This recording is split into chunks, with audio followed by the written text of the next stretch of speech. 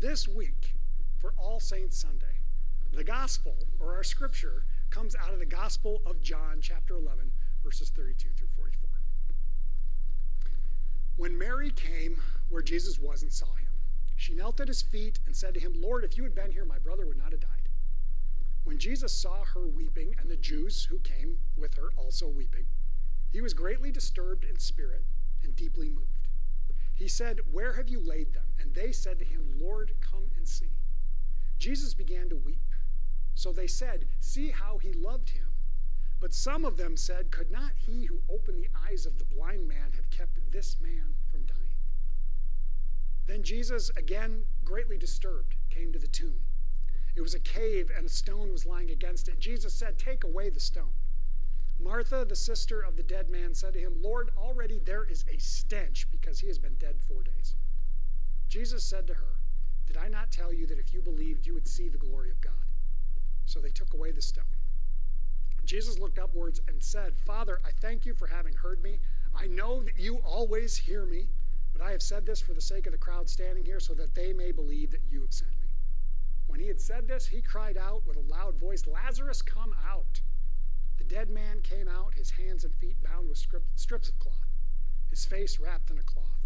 Jesus said to them, "Unbind him and let him go." Folks, that's the gospel. I'm going to move that out of the way because I want to get up here and move around. Some of you will know this about me. I'm a big fan of movies. I love movies. I tend to think about movie scenes to illustrate points. Sometimes I just think about them depending on my day-to-day, what's going on. I quote them excessively, probably too much, but I do it anyway. And there's one in particular that I'm thinking about right now. That movie is The Princess Bride.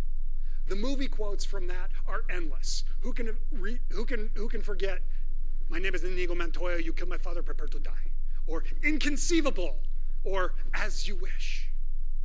But there's one quote, one thought that's really jumping out in my head. And if you haven't seen this movie, folks, go see it, because it's amazing. But it includes this one scene, where one of the characters who has been in battle and has died is taken to this old man, and the old man is played by Billy Crystal. And as Billy Crystal is examining him, he says, he's only mostly dead."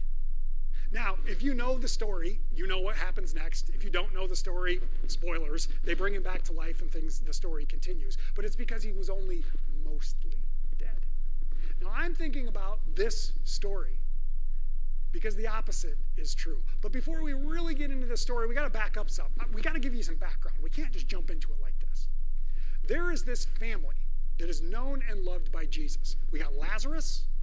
We've got his sisters, Mary and Martha. And all of these individuals are featured in this story. But here's what's going on. For whatever reason, Jesus is really fond of this family. And Jesus is out doing his ministry, and he's traveling around Israel, or the Holy Land we call it. And he's doing all these various things, all this stuff going on. And he's healing over here, and he's teaching over here, and he's doing stuff over here. Miracles, teaching, all sorts of stuff. Word is spread. Everybody knows about this stuff. Lazarus gets sick. And this is the type of sickness that doesn't look real spectacular. It doesn't look real good. And so they send word to Jesus. And word goes by foot. It's not like they could just call him up on the cell phone and be like, "Hey, dude, he's sick." They have to send word by foot. And word reaches Jesus, "The man that you love, Lazarus, is sick. You need to come right away." And here's the weird thing about this. You would think that Jesus would just jump up and sprint and get there as fast as possible. But that's not what happens. Jesus stays put where he is for 2 more days. Doesn't even attempt to go yet. When he finally does think, maybe we should go check out things with Lazarus, they get there at the speed of walking. That's the deal. Now, the Holy Land, Israel, it's not an enormous place when we think about the grand scheme of things, but there was no Ubers to take. You couldn't take a bus. You couldn't hop in a car. You got anywhere you were going by the speed of walking. So Jesus hears that Lazarus is sick. He hangs out for 2 days before he even thinks about doing anything. And finally, they take off and they walk there. There does not seem to be any urgency. When they are approaching Bethany, which is this little bitty village just a couple of miles outside of Jerusalem, and that's where Lazarus and Mary and Martha live, word gets to Mary and Martha that Jesus is coming in, and they're a little upset with him because by this point, as we hear in the story, Lazarus has already been dead for 4 days. So however long it takes Jesus to get there, Lazarus has not gotten better. He's gotten worse. He has died. He's in the tomb 4 days. Now, the first person that Jesus encounters is the sister Martha. Now, she goes out and meets him as he's coming into the town, and her response is perhaps understandable. She kind of gives him the business just a little bit. She says, Lord, if you had been here, my brother would not have died. Martha's brother is dead, and she is having a reaction. She's mourning, and who can blame her? She had reached out to Jesus for help. Jesus didn't get there. He showed no urgency, and she's kind of angry, and she's upset, and who can blame her? Now, they have this little back and forth exchange, and then the other sister, Mary, she comes out, and that's where things pick up. And we hear the same exact thing. She gives him the exact same response. Lord, if you had been here, my brother would not have died, and who can blame her? She's upset. She is mourning, and rightly so, because death creates this border. It creates this boundary, and as we all know, because we've all experienced it in one form or another, death creates a separation with those that we care about, and we can't be with them, and they're seemingly taken from us, and it's upsetting, and we weep, and we cry, and we get emotional, and we get angry. It's all part of this process that we call mourning. But here's the interesting thing. We're not alone in it. We hear, not just once, but twice, that Jesus does the exact same thing. He also gets emotional. He gets upset within himself. We hear he's deeply moved, or he's aggravated with himself. Some of the original language makes it sound like he's angry at this whole situation. And finally he asks, where have you laid them? And they say, come and see. Now there's this back and forth. There are the promises that Jesus gives to the sisters of, have I not told you that if you believed you would see eternal life? All of this different stuff going on.